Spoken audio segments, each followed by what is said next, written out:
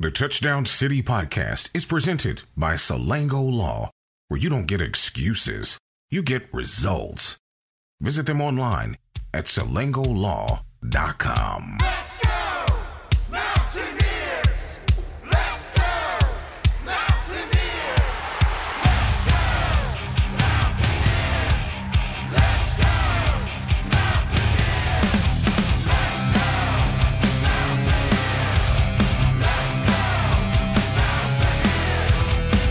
Coming to you from the Riverbank Studio, here's your host, Anthony Lewis, along with Avon Coburn and Derek Bailey. And this is the Touchdown City Podcast. Welcome into the Touchdown City Podcast presented by Salango Law and produced in partnership with HD Media and the Charleston Gazette Mail. I'm Anthony Lewis at the Touchdown City headquarters, the Riverbank Studio in Nitro, West Virginia. In the studio with me today, Derek Bailey, Avon Coburn, Deuces. What up? I went to Morgantown yesterday. I saw your big mug up on the pillar. Ooh. Always like walking by that one. Me too. Who else did I see? Saw the Beasley one. Just people I know. Amos. Where's Amos is at? That's a good question. Is he on the same side as me or on the other side? Well, I don't know. I have no idea. I'll have to go look for it. But I went to Morgantown yesterday. Beautiful day in Morgantown. Homecoming. Tailgates were jumping. Beer was flowing. They retired Darryl Talley's number 90 jersey, which we'll get to. And the Mountaineers fail to win for the third year in a row to Texas Tech. West Virginia 23 or 20. Texas Tech 23. 23-20 final score. Morgantown. 54,000 people there. Good crowd. On time. Kind of loud. I mean, it wasn't Virginia Tech loud, but, you know, they had the stripe the stadium thing happening. It was quite deflating early. I mean, you fall behind 17-0, you get what you asked for. Oh, thank you for your positivity so soon. That's what I mean. It's facts, though. You can't fall behind 17-0. It takes the crowd completely out of the game. It was tough to so to be honest with you, we went down 14-0. And I literally stood up and said to my family, I've already seen this movie, and I've seen this game. Yeah. I'm going to take a walk. And I walked around the stadium and ran into some people I knew. Wasn't like the last time. It was like 28-0. In the first quarter, the last time they came, it was ugly early. I mean, it was real ugly. Yeah. It was the same movie from 2 years ago. And that's the part that is, I don't know the word to really use, disappointing. Very disappointing. I was so disappointed in that game. I mean, just off of, you know, how they played the week prior. I'm talking about both teams. You know what I mean? How they both, you know, they both played weeks prior, and then it, that was a dumpster fire. To come out and score 0 points. 0 points in the first half against Texas Tech, coming off a 70-point performance from Texas. Houston, Florida International, and Stephen F. Austin all scored more than 20 points against Texas Tech this year, and they all scored in the first half. That's embarrassing. You know, it's almost the same thing. Now, the thing is, we just got to ride it out. But the issue, we know the issue. The issue is basically we've got quarterback issues, and we've got a bad offensive line. But that's the thing. I don't understand how the offensive line is bad. There's some talent there on that offensive line. Well, and sometimes sometimes they're getting whipped, but sometimes, like yesterday, they get you in situations. And at Oklahoma, it's 3rd and 1, you're getting ready to score, or you need a first down, and somebody jumps off sides. False start. Yep. That's coaching. That's a coaching thing because they're not disciplined. And that is those guys not being focused, and that is an issue on the offensive line. It's happened. I can count, and I haven't even researched it. And off the top of my head, I know 3 in the last 2 weeks. Yeah, 3. And it makes you wonder. It makes you wonder. You know, is that really one of the determinants that makes a player, you know, a 5-star type of a player? I mean, focus. Yeah, I mean, it's that's something that shouldn't happen. Like that's a. I mean, you got to blame that on the coach, but you know, obviously the coach is not out there, you know, calling plays. So I mean, not calling plays, but running plays. You can't play them for. You can't play for the players. I get it, but I mean, that's the thing is it happens every single week. At what point, pull them? Put somebody else in there. But here's the thing: what type of accountability is there? That's I mean, pull them if they're not going to be. In the old football room, there was a board. Navon can back this up. Had the offense and defense, and maybe even the special teams guys listed. Had everyone's name listed, and it had stats. And in the very last row, there was a thing called loaf, and it was basically unfocused plays, not running down on kickoffs, basically not blocking somebody, just not making a play, not hitting somebody. Loaf. A loaf, yeah. And then there was accountability. Yeah. If I remember correctly, didn't you guys have to go out into like a circle and do up downs or something like that? And it pissed you off because when you got you get one loaf or no loafs, you got to walk out in the middle and say Avon 0 loafs, but then you'll go down the line and they'll say this player 15 loafs, and you're like, yo, what the. Yeah. Yeah. And wasn't it like so many up downs per loaf or something No, that the whole team had to do? Yeah, everybody. You had to do an see, up down for everybody's loaf. That'd make me mad. So you got 15 loafs, that'd we make got me 15 mad. up downs. But I mean, I'm sure there's something. I would but hope. it obviously isn't tough enough because it's a different. I mean, you get in trouble for stuff like that now. Well, that's very true too. I agree with that. You cannot be a disciplinarian type coach. That's why I've noticed most of the staffs around the country have gone to people other than the head coach being under 40 years old because they can relate to younger people better. Well, I can't relate.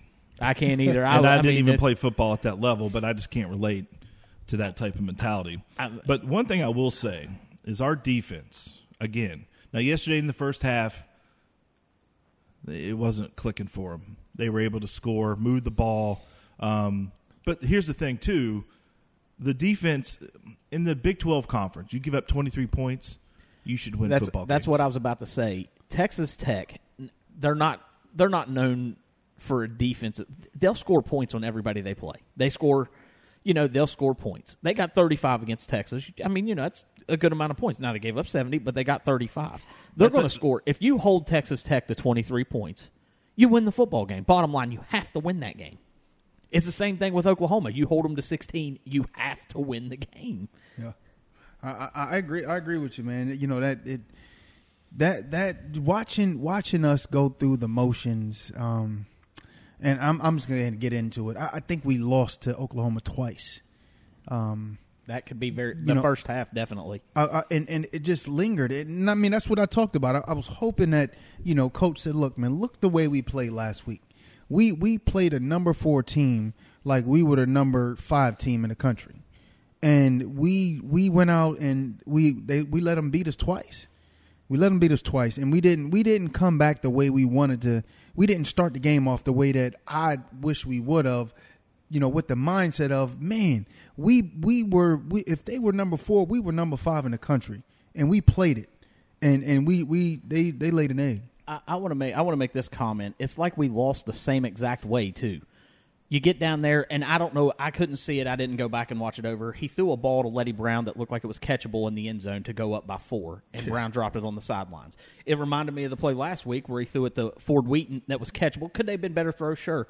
But it gives you a lead late in the game. And then, of course, not to bag on the defense because they have played well enough to win all 5 games, and I'm not criticizing them. But when you needed a big stop in the last 2 weeks, they let them go the length of the field, kick a field goal, game over. Yeah. I don't know why they didn't let them score. Should have let them score late to get the ball back. West Virginia should have let them score to get the ball back. Yeah, I go back and forth on that. We were talking about that earlier. It's tough, but I mean, I go back and forth on the let them score thing because anything can happen.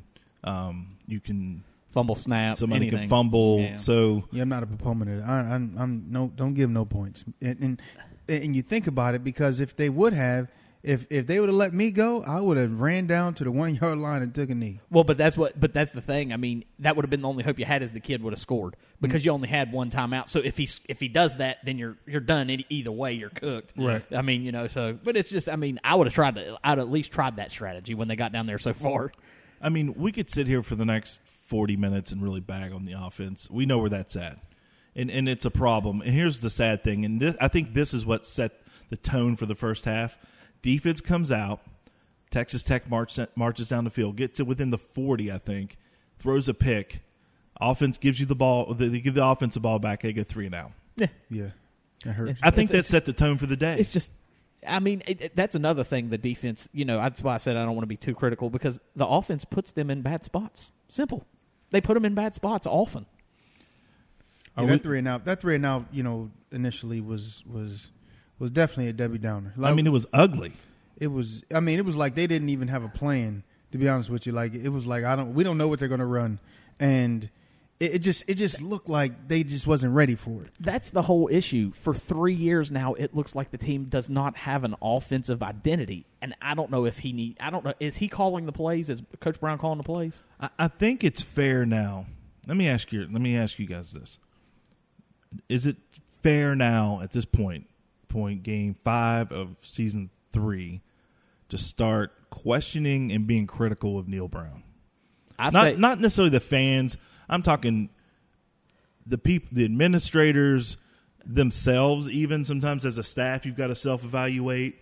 And in general, I mean, is it fair to be critical of him at this point? Actually, go ahead, Avon, because you've been a coach before, so I'll let you answer this because I have my opinion too. Absolutely. I mean, outside looking in, absolutely. You want to be as critical as possible. Internally, being especially internally, it tears the organization apart. Okay, my opinion on this, and I think it's absolutely justified if you start questioning him for the simple fact this is the 3rd year. We're in year 3. What's the direction? You're telling us to trust the climb, and that's fine. Like, everybody's bought in to trusting the climb, but when does the climb start? It's year 3, the same mistakes on offense over and over and over. I feel like I'm walking down the street. Well, the significant improvements should start showing. I mean, I'm not saying to go out there and win every game 104-0, but I mean, there needs to be strides that are made. Now, the defensive side of the ball, it looks like they've made some strides, and I'll give him credit for that. But the offensive side of the ball, there has been zero improvement. Like, it's the same thing. We're losing games the same exact way we lost them in 2019 and in 2020. The Baylor game stands out in 2019. You lose that game 17-14. Well, the last 2 weeks now, you've lost 23-20 and 16-13. I don't expect West Virginia to ever become some juggernaut and average 55 points a game. But in today's landscape of college football, you need to be able to get to 30. We can't even get to 30. I agree. At this point, for me, Neil Brown's offense has no rhythm. They never are in a rhythm. Right. If you watch them, there's no steady movement. There's no nothing. It seems fragmented and discombobulated. Constantly, they have bad penalties. And that's a coaching thing to me. Bad penalties. The clock management is awful. It is awful. Just yesterday, who doesn't spike the ball with 9 seconds left? That has nothing to do with Neil Brown. Well, you can be yelling to clock it. Now I'm not saying. Now I agree. Yeah, it's a clock it. The head clock. coach that he might have been saying clock it. Now I agree with that. But that still, like, your quarterback has to have some football IQ and spike the ball. You would think he would. Who told Wright to take a knee? I didn't understand that on the kickoff. He took a knee at the 10. Yeah, that was stupid. Well, he defended that in the press conference, and he actually called it a good play. He said reason being. If he picks it up and runs with it, he gets 10 more yards. We lose 15 seconds. It was a clock thing in his brain. That's a decision that he has to make and live with, and it was coached. Oh, he was told to kneel it. Okay, that's fine. I mean, I didn't understand that. Yeah, it was coached. Because to me, I would want the ball in number 1's hands to try to make a play in that situation. I think they were trying to save time. Okay. Bad timeouts. I mean, here's another thing. Coaching. You come out, you Colorado. Oh, gosh. Oh, no. I really did. Oh, my goodness. I'm glad you brought that one up because they lost that one 17-14. Yeah. So, Derek has done some homework. Okay. So, we're going to go a little extra, and he's going to break some things down to you, some statistics. This is where I have criticism of the head coaching staff or the coaching staff, just in general, not anybody. So I said you got to be able to get to 30 points in today's landscape. I mean, 30's not a ton in today's college football. So far, Neil Brown is 13-14 at WVU. He's beaten 4 teams overall with a winning record. They are James Madison, which, I mean, it's James Madison, Kansas State, let me find the other two. There's two more. James Madison. James Madison, Kansas State, TCU. This year's Virginia Tech, but we're not counting this year. And Army in the bowl game. The 30-point barrier has been reached 6 times. 6 times. Once was on the last play of the game against Texas, once against LIU Brooklyn, once against Eastern Kentucky. The other ones are NC State, Kansas State, and Kansas. 6 times. 6 times for 30 points. I mean, you're 13 and 14. It goes back to what I said with trusting the climb. I think all Mountaineer fans are bought into trusting the climb, but when does the climb begin? I mean, if you can't get to 30, you're not going to win a whole lot of games in Big 12 play. Let's be honest. You're not. You're not going to win a whole lot of games in Big 12. And then if you take out the records without James Madison, the combined records of the teams he's beaten are 44 and 64. Without Army, they're 35 and 61. That's incredible. I mean, that's just, it's not good right now. And it's not good enough. I'm not going to say it's not good. It's just not good enough.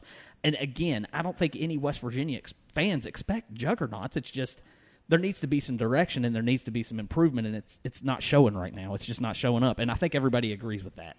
What the numbers show me are we're beating, you know, the chumps and even the teams that are even halfway underneath of us or even the week they had beaten Houston, Stephen F. Austin, and Florida International, and then Texas went out last week and did whatever Texas wanted to do and scored 70 on them. That's just not good. No, it's not. Well, let's take a break. When we come back, great weekend in Morgantown. Although West Virginia didn't win, it was really great to see Darryl Talley there. They retired the number 90 jersey. And then later in the show, we're going to look at some scores around the Big 12 and talk some college football. We'll do all that after this, but I'll remind you, if you're looking for a great place to stay in Morgantown, you should definitely stay at Murph's Landing. Check them out. It's only about a half a mile from the stadium. It's got 2 bedrooms, 1 bath, three beds. You can sleep up to 6 comfortably and squeeze somebody on the couch if you need to. But if you'd like to rent that for football, basketball, or just simply visiting your kids, go to MountaineerFieldhouse.com. I stayed there this weekend. We actually got out the cookware. Ooh. We were, Y'all really was chefing it in there, huh? man. It's listen. This house is fully stocked with everything you need. Now they've added a grill and a picnic table outside. They almost didn't get that. Almost lost it to squatters' rights this weekend. I almost just stayed. Change the locks. But yeah, you can rent that. Go to MountaineerFieldhouse.com. We'll be back after this. Don't go anywhere. Mama said that. Mama said that. Mama said you ugly. Hey! The relationship between a lawyer and a client is based on trust. You have to make certain that the lawyer you hire has your best interests at heart. This is attorney Ben Salango. Just like the Mountaineers are fighting hard on the field, the Salango Law Firm will fight hard to win your case. Whether it's medical malpractice, automobile or trucking accidents, hiring an experienced lawyer will make a difference in the outcome of your case. When you hire my law firm, you get results, not excuses. Check us out at salangolaw.com. Bar 101, located on Capitol Street in downtown Charleston, provides unlimited options for fun social gatherings and great dining, and the best nightlife in the city. Bar 101 has a full dinner menu, including wings, pork bowls, salads, and more. Be sure to enjoy a cheeseburger with fries with the draft beer for only $13. It's Bar 101's daily special, plus $1 off drafts during happy hour from 3 p.m. to 6 p.m. Bar 101 also provides carry-out and catering. Call 304-346-1101 or find Bar 101 on Facebook. Bar 101. Sagging, bouncing, or uneven floors, standing water or high humidity, nasty odors, or dangerous mold. Crawl space problems don't get better with time, but they do get better when you call Alford Home Solutions. Welcome, stranger. What's up, guys? This is Anthony Beck, former WVU tight end, and you're listening to the Touchdown City Podcast. Welcome back to the Touchdown City Podcast, presented by Salango Law, produced in partnership with HD Media and the Charleston Gazette-Mail. I'm in the studio. I'm Anthony Lewis, and I'm in the studio with Avon Coburn and Derek Bailey. And our friends at Henderson Insurance, they're dedicated to providing quality service, affordable rates, and outstanding service, claim service. Located in Hurricane, West Virginia, they have the ability to customize insurance solutions to meet all your needs at a reasonable price. At a reasonable price.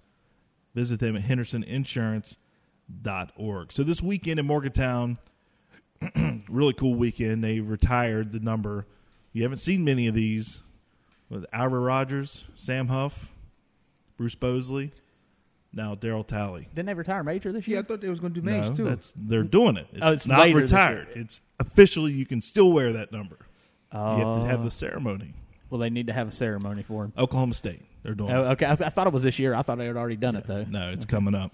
But yesterday was Daryl Talley's. First of all, I got a text from the Birdman. He said they need to put some respect on Daryl Talley's name.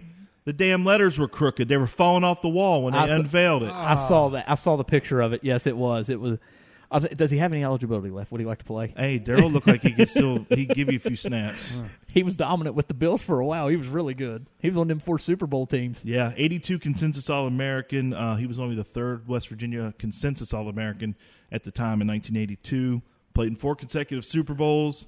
Inducted to the College Football Hall of Fame in 2011. And when you guys think about Daryl Talley, what do you guys remember and think? I was too small when he was at WVU, but I remember him in Buffalo, and they were really, really, really good every single year. They were all. Of course, they went to 4 straight Super Bowls. They're the only team to ever lose 4, but he was always in the middle of all the chaos whenever their defense was on the field. He was awesome. Yeah, and I think the same. I didn't even know Daryl Talley played for West Virginia till probably about 5 years ago, which is crazy. You didn't see his picture in the building ever? I never did. Wow. I never even looked for it. You know what I mean? and once I found out that he played, I'm like, oh my goodness.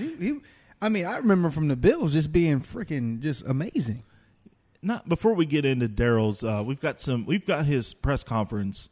I think you guys are going to love to hear this. Just him talking to the press yesterday, answering a few questions about his career. But I think you just brought up a great point. I think they need a teacher, a culture teacher at West Virginia, somebody that talks to the players. I don't know how you walk past his picture. I think people need to educate the players about the history. It amazes me. And I'm not. It amazes me that he didn't know that until like 2016. Just because, I obviously knew he played there when I was, 10? Well, I know kids come to play, and they don't always know the history, especially at that point, 20 years before. Yeah. But there's got to be some sort of education about the history of what's gone on there. You would think it would be. And it's just probably my ignorance because – probably everybody else I played with probably know that, and I'm the only one that didn't. Because okay, it makes me feel better. Right, I'm probably the only one that didn't, to be honest with you, because not really, my head was down. I was focused on me, and I'm thinking about it now. I had to know that, but I just didn't remember. I knew. Did you have to do anything that, like Anthony speaking of? You didn't have to do anything like that. Okay, they don't. Yeah, they don't. I've never heard of them do anything like that. I just remember Daryl Talley. Well, first of all, I remember remember he used to wear the Spider-Man arms. I remember those. Under this, yes. So he would get fined for it every week. He'd wear the under the arm, under his uniform. It was Spider-Man, like tights on his arms, and they fined him every week. He just paid the fine. Dude was a monster. He was really good. He was a very good player. And I'm going to say this right now: it is a damn shame he's not in the NFL Hall of Fame. And I think if they get one of those Super Bowls, I think more of those guys from those Bills teams would be in. Because I think just Jim Kelly's in. But think about it, though. Is Bruce Smith in? Oh, he's got to be in. Bruce Smith, he's in. He's got to be in. He I was thinking about what's the guy from the Vikings that's in. And, he was undrafted. and John Randall? John Randall is is a Hall of Famer. And I'm like, wow, how is Daryl Talley not? 4 straight Super Bowls. I don't even know if John Randall ever been to a Super Bowl. I don't think he has because he would have been. He would have gone in '98 when they lost to Atlanta. Yeah, that's the only one I can. Yeah, but he should be in my opinion. But of all the players and all that throughout, you only take 7. A year. And with all the players that play, it's just hard to take. Derek, shut up, man. He should be in. I said he should be in. You're making excuses. He put the man in the Hall of Fame. Put some respect. Birdman said, I'm telling y'all right now, y'all better put some respect. They need to issue an apology. That was embarrassing. That was embarrassing. I was embarrassed. It really is. I'm not disagreeing with that. It is embarrassing. It was minor league. Bush League. Come on now. Let's get it together. Oh, we should apologize for the game, too. Yeah, that too. But I'll take the tally apology first. All right, ladies and gentlemen, here's some of the sound from yesterday's press conference. Daryl Talley talking about his time at West Virginia. When we come back from the break, we're going to talk some college football. Daryl, I want to take you back to your Morgantown days. You were known as the Assassin, and I think you even had a jacket at the time. I did. Do you remember who gave you that nickname and where you got the jacket? Because Jack Tatum was one of my idols, and that's what they was calling him, because he had just started knocking people out, him and Al Atkinson, for the Raiders. Where'd you pick up that jacket? The Mountaineer bookstore. Picked it up at the bookstore and actually had everything stenciled on it. And everybody looked at me like I was crazy. What? But yes, I did have that. Did you ever meet Jack Tatum? I have met him once, and that was very early on in my career. Did you let him know that he was... Yes, I did. He and Ted Hendricks both.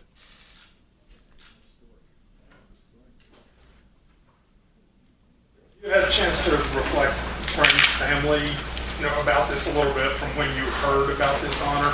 And it means for you, obviously it's a long string of them here, but the highest one here, about what this has meant to them, watching you play and you. I don't know what it's meant to them, but I can tell you it's meant the world to me to play in front of them and to have them follow me throughout my career. I mean, I've had my parents and my wife follow me for the longest. I mean, as long as I've been playing, I've been alive, really, to play this game. And I'm just truly happy that I finally got to, as they say, the summit of what it is in college.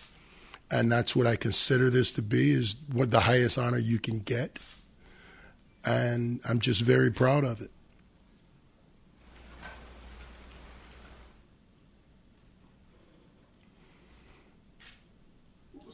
Out of WVU, was there a combine back then? And were you? Oh yeah, there was a combine. there were 3 combines. Yes, I was invited to all of the combines. Went to all 3 of them. One was in Seattle, one was in Tampa, and the other one was in Indianapolis. Did you play in any All-Star games like East, West, or Blue? Coach Nealon told me to pick out one game, one All-Star game, and play in it and play well in it. So I chose the Hula Bowl. And I went to Hawaii, and I played well out there. They tried to get me to come play in a North-South game, but I said no because I was doing what my coach told me to do. He said, pick one, play well in it, and you don't have to play in another one. So I took the one in Hawaii and played in it.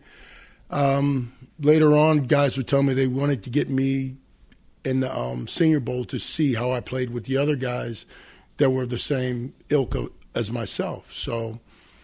And I just said, look, my coach told me to pick one, play in one, play well in it, and let the chips fall where they may.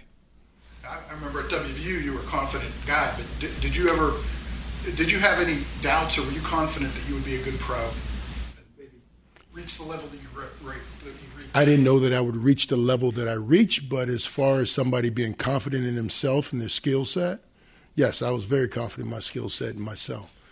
I knew I could do a lot of different things. I did more things on the field than most guys playing my position, because instead of playing my position, I played all the other positions on the defensive side of the ball except for one, and that was free safety. So, yes, I'd played nose guard, defensive tackle, outside linebacker, defensive end, inside linebacker, outside linebacker, corner, and I lined up at safety. So, yes, I knew I had a unique skill set. And I knew I had confidence in myself when it came time to actually performing and running, because I told a few coaches that. Daryl, what's your thoughts on Morgantown today? It's a little different place than when you were here. Oh, it's a whole lot different place. It looks like night and day. I mean, when we were here, there weren't any of the grand things that you see now. We were actually playing in the snake pit, where the fans could actually reach over and touch you on top of your head. We had our weight room was underneath the bridge. So you walked outside out of the weight room, and all you seen was the field or that little area in downtown Morgantown. So the way that the university's grown and the new things that have come about has been truly great. So I'm happy for these guys to get to play in this. Did you realize at the time how versatile you were, how many different ways they were using you? Because at the time that was kind of unique. There weren't a lot of those hybrid type players.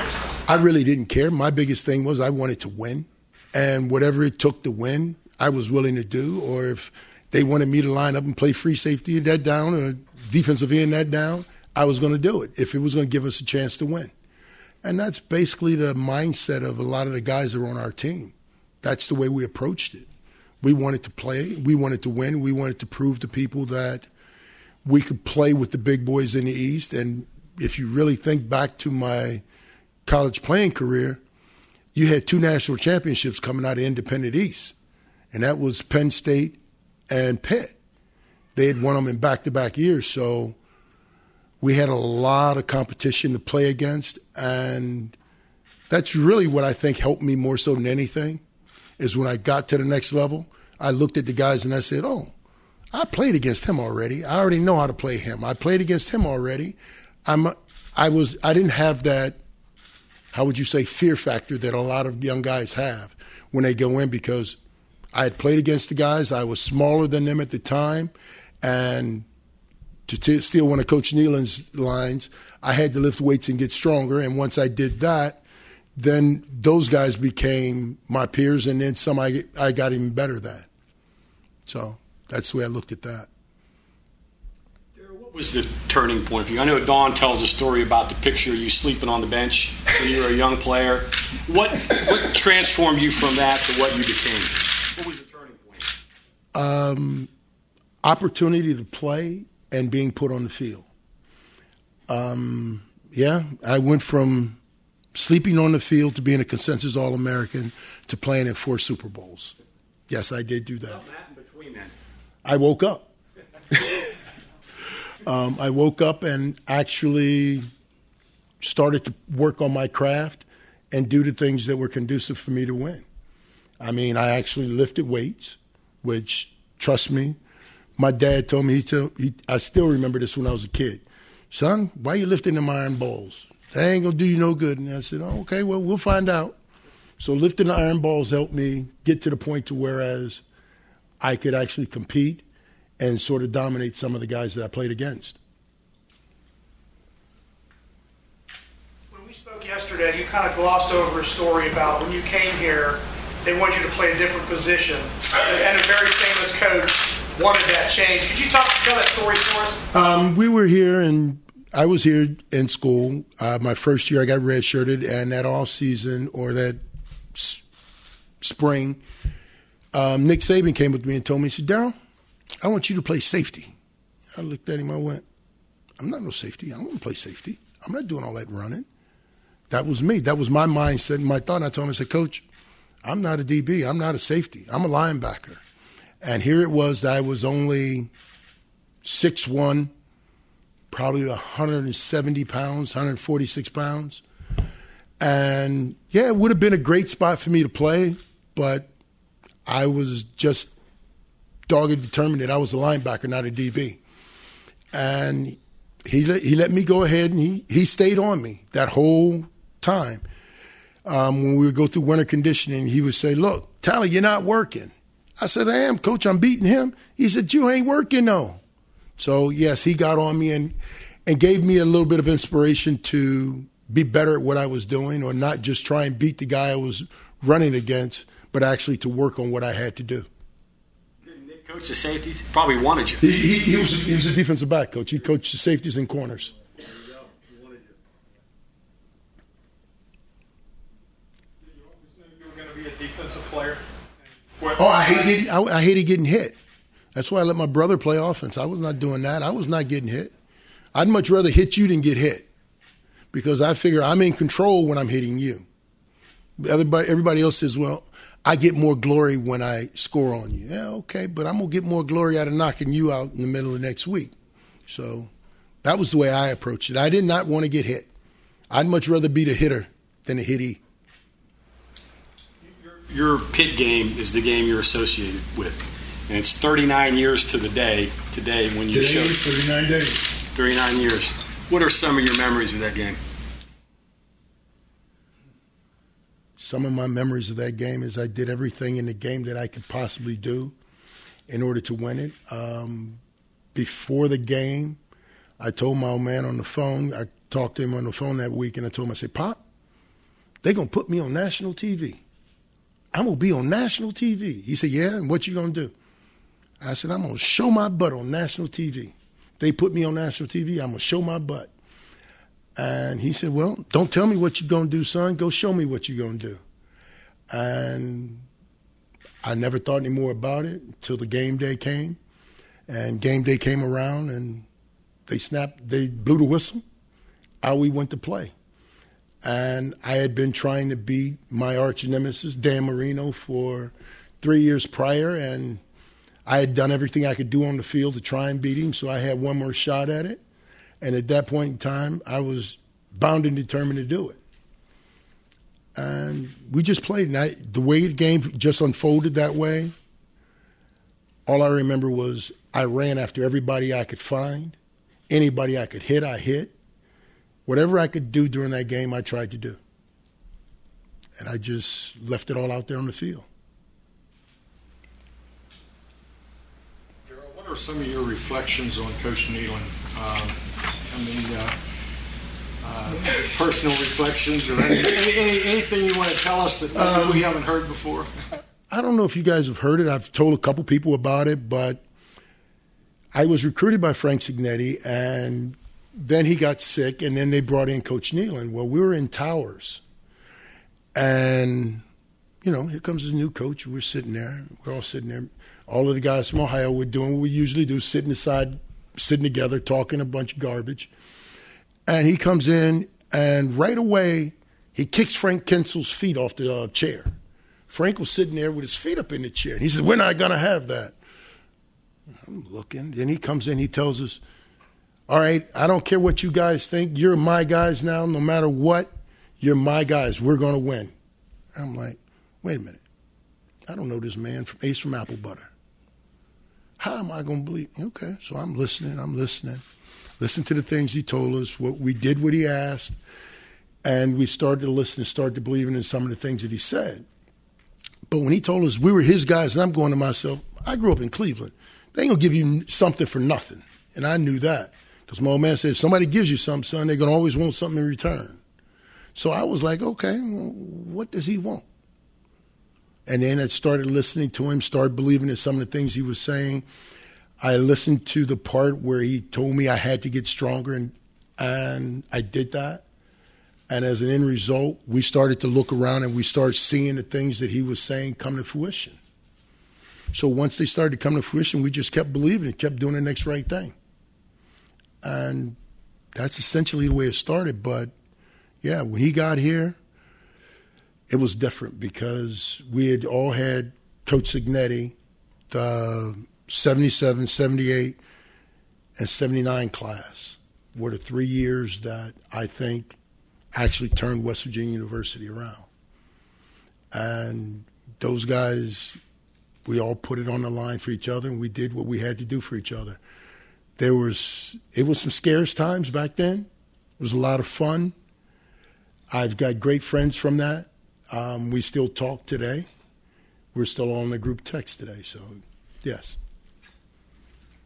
What goes through your mind these days when you're watching a game, how different defensive play is, whether it be some of the rules and tempo? Some of the rules I get that we had to do something to change the game because of some of the issues that guys at the next level are facing. Not that the guys in college don't face those same issues, but they had to do something to change it. Yes, I'm a little bit more of a physical type guy. I want to be physical with my guy. I don't want him to be getting free releases and running down the field scot-free, not touched. And that's the hardest part I have with it, is that some guys don't use the 5 yards that they have in which to take a shot, sit down, make that guy stutter, make him chop his feet, make the quarterback think. I think we need to get back to doing that a little bit more. But as far as for the way they changed the game, I think they did it for the betterment of it, and it'll help a lot of the guys out probably going down the road as far as the head injuries and stuff like that. But when they did that, they also opened up Pandora's box for guys getting their knees hurt, because you went from having a whole upper body to hit to having very little space to hit. And if you try running and a guy's running at you and he ducks his head at that point in time, you're not going to be able to help it but to have a head-on collision or to hit him in an uncompromising spot. So, there's a lot that's going on with that. Describe the partnership you kind of had with Dennis Folks and the partnership? Yeah, Mr. Outside and Mr. Inside. Oh, there's no partnership. That's just the brotherly love that I've had for a long time. True story. And I just looked at him and I got mad. It's all outdoors. 1978, we got beat by Oklahoma by 52 points. 52 or about 42 points. My dad reminded me of that. We go to play Oklahoma in 1982. I happened to be sick with 101, 102 degree temperature. I didn't think I was going to play, but I still lined up and went out and played. I'm out there playing, doing the best I can at that particular time. I get to the sidelines to a berating by this Mr. Number 50. And he told me, he says, I don't know who you are. Who the hell are you? I ain't never. Where's Daryl at? You going to play? Are you going to do anything today? And he just rode me. And I was like, I'm out here playing with a temperature. I'm sick as a dog. I hurt. All right. F you, I'm coming now. And from that point forward, I went out there and I dove over in the pile. I gave up my body for everything I could do. Anything I could do, I did. And I got tired in the game, and they brought Eddie Hughes in the game. And that's his favorite saying. No shoes Hughes. He came in the game playing outside linebacker, running against the wishbone. He steps up, he gets hit, he gets knocked out of his shoes. He's laying on the floor going, where my shoes at? Where my shoes at? The referee comes over, son, we have your shoes. And that started with Dennis. Dennis did that. And he just never let you live anything down. If there was anybody that would be able to poke the bear and get away with it, that's him. He poked the bear. And then he had another thing that he would do to people that I used to laugh at, because I used to laugh at the offensive guards. You think a guy 290 pounds, 280, 3-something, they're going to do pretty good against a 245, 250-pound linebacker. Not when he's knocking them out with a forearm. Yes, I said a forearm. I mean, I've seen him hit people with less than 3 yards in between them, and all you heard was, and they just roll over, just like he'd been shot. So, yeah, that was, for me, to see that just excited me. That made me want to hit somebody. That made me want to run and catch somebody to hit. I mean, because he used to tell people, hey, you know what we're going to do? We're going to make you take isolation out of spring ball. And believe it or not, they took isolation out of spring ball. Ask Ron Wolfley, Big Eddie, ask Bowman. You can ask any of them. They'll tell you, yeah, we took isolation out. Isolation wasn't no fun for them. So, yeah, that has been perhaps one of the biggest thorns in my back, pains in my ass that I love to death, that really, really inspired me the way he played. And he wasn't going to let you quit. And that was the other thing that I loved about it. So, yeah, we could be, how do you want to say, the odd couple? But Nah, we were much the same. Just somebody that just wanted to knock the other guy's head off and really, really look forward to it. Just sitting here speaking with you, you wouldn't think that you would have the mindset to be such a terror on the field. How did you prepare yourself to get really lathered up to play football the way you did? When I was in college, I didn't really get too excited. Once I got to the next level, I started to realize that my enthusiasm and the way I played actually got to be better the more outgoing I let myself get. In college, I was just trying to catch as many people as I could catch and hit as many people as I could hit, just trying to beat Dennis to the tackle. That was it. That's about the only way I could answer that, I think. I just really wanted to go after people.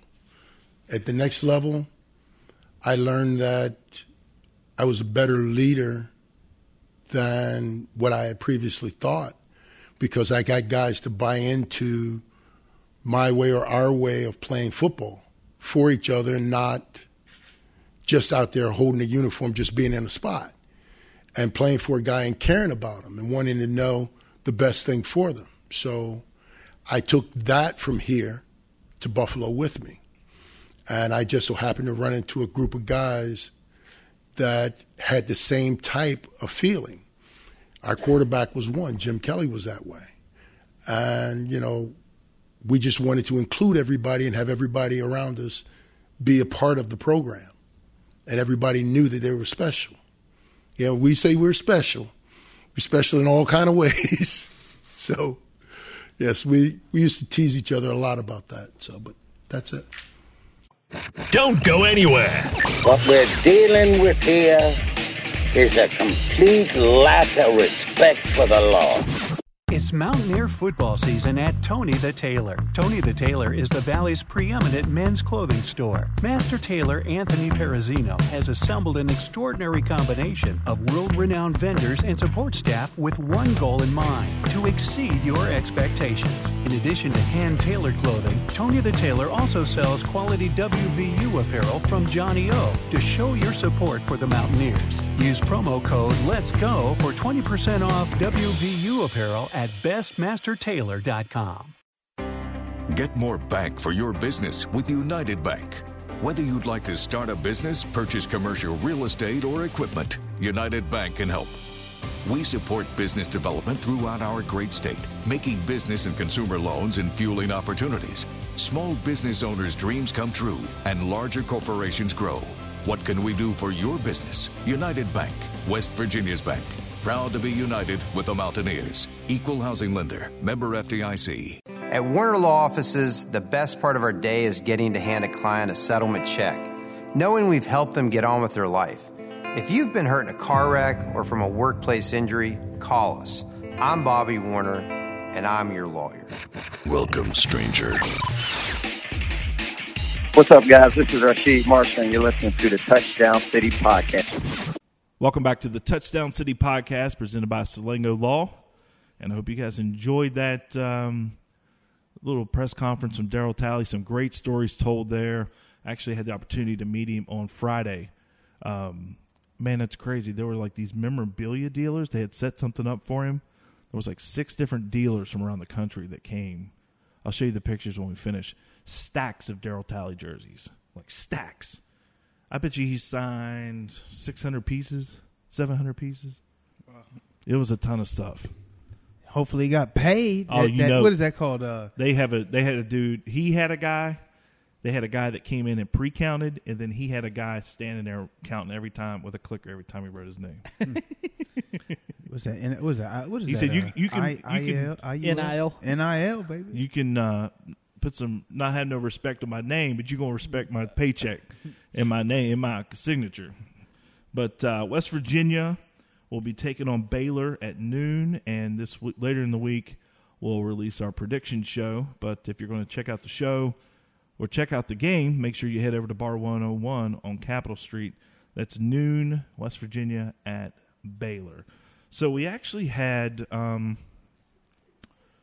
listen to back, sir. We've got a pet.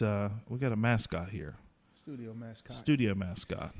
We got a text from. Let's look here. It's a podcast, so dead air doesn't matter. Looks like Michael Mounts from Garden City Beach in South Carolina, right outside of Myrtle Beach. He said he wants to know what our thoughts are about hiring a legit offensive coordinator. Would this improve things? And if so, why hasn't Brown done it other than the fact that he likes to call the plays himself? Do we need an offensive coordinator? You can't have an offensive coordinator when your head coach is the offensive coordinator. It's not possible. I mean, he's not going to bring somebody outside of his hierarchy or his tree to do that. I mean, he would just hire somebody internally and give him a title, and obviously he'll still call the plays. So he's going to live and die with his playbook. I mean, yeah. I sent it out to Derek yesterday. I think absolutely an offensive coordinator is needed. I'm not sure that it would help because if he wants to call the plays, he's going to call the plays, and like Avon's saying, what he says is going to go. But when you're the head coach, you're responsible. You're the CEO of the entire team. You don't have to just worry about offense, defense. You need to worry about everything. I think it would take some pressure off of Coach Brown, if he would hire an offensive coordinator and let somebody run the offense. But then it comes back to, does he trust somebody to do so? But I absolutely think an offensive coordinator is needed because what I've seen with the play calling, it's not the best. No, just going back to answer, do I think it's needed? Absolutely. Yes, absolutely. That's what I was answering. Well, the question that he asked was, will he hire? No, he's not going to do that. He wouldn't because that's just not. But absolutely, will. I mean, they need something different. Like what they're doing is not working for the last 3 years. Something's got to change. I agree. And just to keep it short, yes, Michael, he needs an offensive coordinator. Agree, 100%. He needs one. Some good games around the league this week in Big 12 play. Baylor over Oklahoma State. Wait, I have that backwards, don't I? Yeah, Oklahoma State beat Baylor. State over Baylor this week. Iowa State over Kansas 59-7. Oklahoma over K-State 37-31. Another close one for Oklahoma. It's going to happen. They're going to take one on the chin.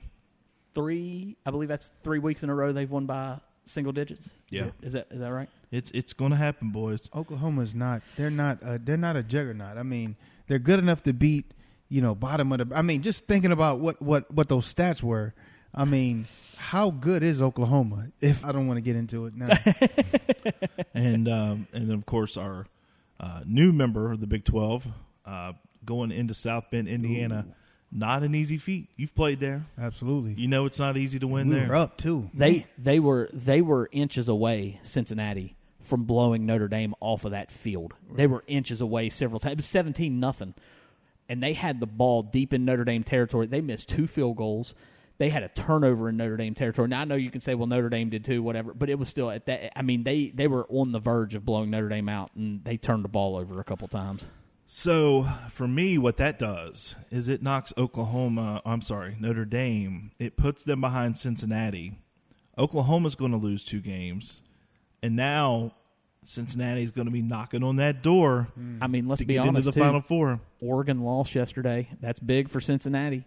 And then Ohio State, Penn State, Iowa, Michigan State, they all play each other. Penn State and Iowa play this weekend. Florida lost too. Florida's out. Yep. Georgia and Alabama will have to play each other. Kentucky will have to play Georgia still. I know they're undefeated. It's going to be a war of attrition here. They've got a shot. They got to wait their time, but I think Cincinnati's just sitting on that porch. And they're waiting for you to go out in the garage. They're going to come in and they're going to rob you. SMU, if they continue to win and happen to play Cincinnati when they're undefeated, they're going to be rated. SMU is. So, I mean, that'd be Indiana, SMU, and Notre Dame. I mean, and you can't say, we're going to put this team in ahead of Cincinnati because Cincinnati didn't beat anybody. Well, you're going to have to look at who the other team beat, too. I mean, if it's a Pac-12 team, who did they really beat? Yeah, it's going to get tough. What'd you guys think about the game for me? Because I came back and it was just starting. Kentucky finally knocking off the Gators in Lexington, first time since 1982. Those are the kind of wins you like to see on television. And I got a buddy of mine that I played with that coaches there. He's the D-line coach down there. And, I mean, I felt, and, I mean, I know the DB coach for Florida too, so I'm like, man. But I was happy for Kentucky, our neighbors. I felt like, man, And I mean, they got a player too. They got a guy like Wan'Dale Robinson. Man, he flies, don't he? They've been recruiting well. I've been watching Well, he's a transfer from Nebraska. They get the upper players to like transfer, and you say it's down to Kentucky, so they're getting some good players. It's SEC. So I'm happy for Kentucky. I'm happy to see them get that win. They're 5-0, but let's see how they handle success. LSU's coming in down there next weekend, coming off a loss, and Kentucky's probably going to debut in the poll. I'm guessing around 10 to 15. They're 5-0. Yeah, we shall see. Should we be playing Kentucky in football? I'd love to see that. I think we should. I mean, they're neighbors. But it's just terrible. Like, we don't even play Pitt anymore. Yeah, we play them. We open with Pitt next year. But I mean, you should play them every year. Every year. Oh, yeah. I agree. Hey, I want to remind you guys tomorrow, make sure you're checking out our Facebook feed. We're going to pop up the link or the thread for the Dell Sparks Collection prediction game. Predict the score of both teams, and closest without going over, they are our winner. And the reason why we don't have a winner this week is I forgot to post it. I think everybody would have picked West Virginia to win anyway. Yeah. I mean, I think everybody was confident going into that game that West Virginia was going to win. I sure was. Actually, when I went to check to see the winner, I was like, I don't even know I'm doing this. Nobody picked Texas Tech. But it wasn't there. Yeah, but and I know why. I know exactly why you didn't do it, because you left on like Tuesday to go to Morgantown. I'm like, bro, what are you doing? He's like, I'm leaving on Tuesday at 8 a.m. I'm like, bro, really? I wish I would have gone on Tuesday. I had a good time. Nothing wrong with that. And the weather was nice. That's a plus. At least you didn't have to sit there in the rain. Second, Texas Tech went up 14-0. I would have been going home. I don't sit in the rain, bro. Oh, no. Sorry. If the team don't want to play, I don't want to watch. Yeah. It's funny. We were kind of talking about it, and you talk about fans and bandwagon fans and this and that. So I was talking to David Upchurch. He was leaving. And he said, are you coming up for Iowa State? And I just looked at him and said, I'm not investing any more money. I mean, I already have tickets for Oklahoma State. Yep. But I'm not investing more money to make an effort to come and watch. But I said, if you can get me some free tickets, I will consider it. But I'm not investing money, because I've started investing money to go back and sit in the stands. This is the most I've sat in the stands. And beers are $8, and to watch that sometimes you need about 10 of them, so that's a lot of money to spend. Wait a minute. Hold on. Listen to this. No, they're pretty tough on you now. Really? So there's a guy that sits in our section, and we call him the coach. Oh, I forgot to remind you about the coach. You were talking about him earlier. Listen to this story. This is great. The coach. And we sit in the 200s, and we're right on the edge where we have like seats. I think they're backwards, like 30, 29, 28. So we have the end seats. And so the guy in the section next to us, every play, like yesterday there was a play, Letty Brown got the ball, ran left. Dude had him around the hips, drug him down after like a 4-yard gain. Damn it, Letty Brown. You got to learn how to break those ankle tackles. A couple plays later.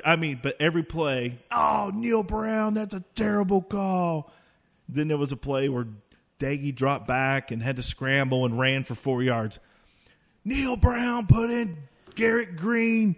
He would have ran that one to the house. Every single. You should have went left. What are you running right for? So we call him the coach. Oh, I would.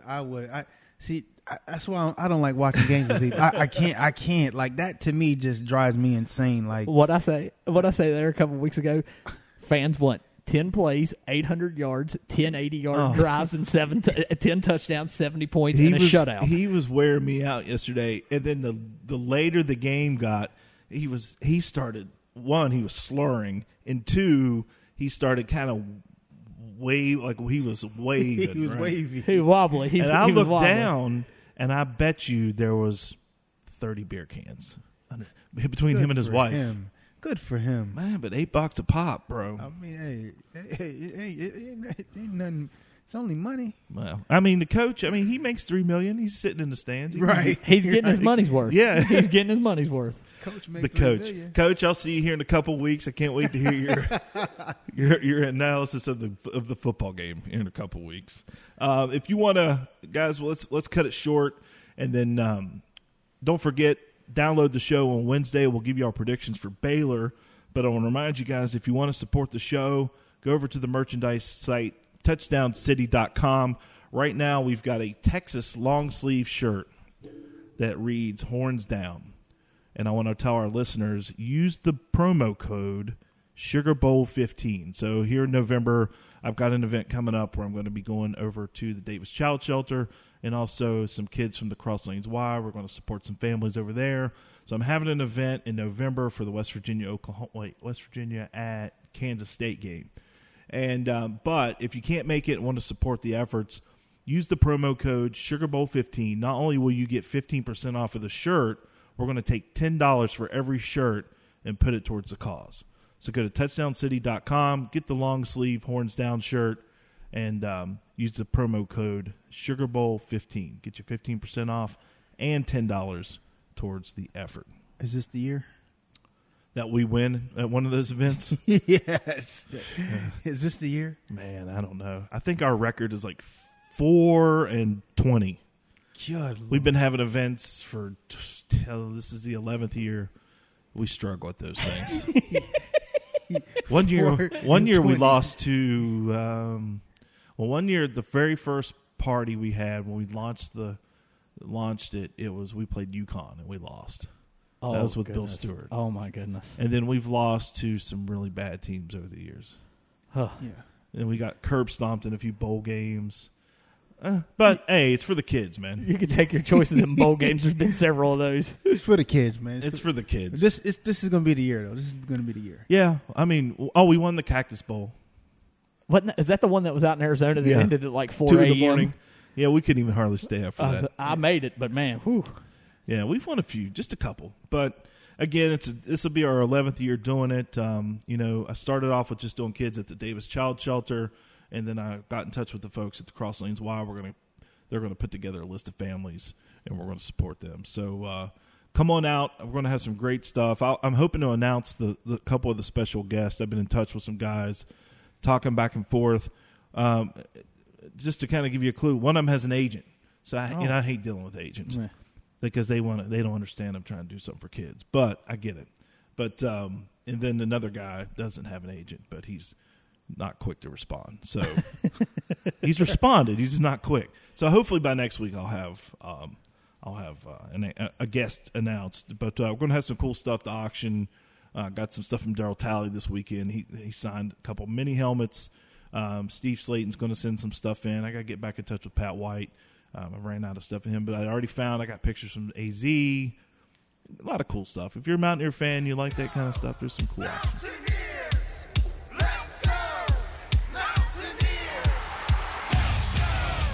The Touchdown City podcast is produced by Anthony Lewis in partnership with HD Media, the Charleston Gazette-Mail. Get your Touchdown City podcast merchandise by visiting touchdowncity.com.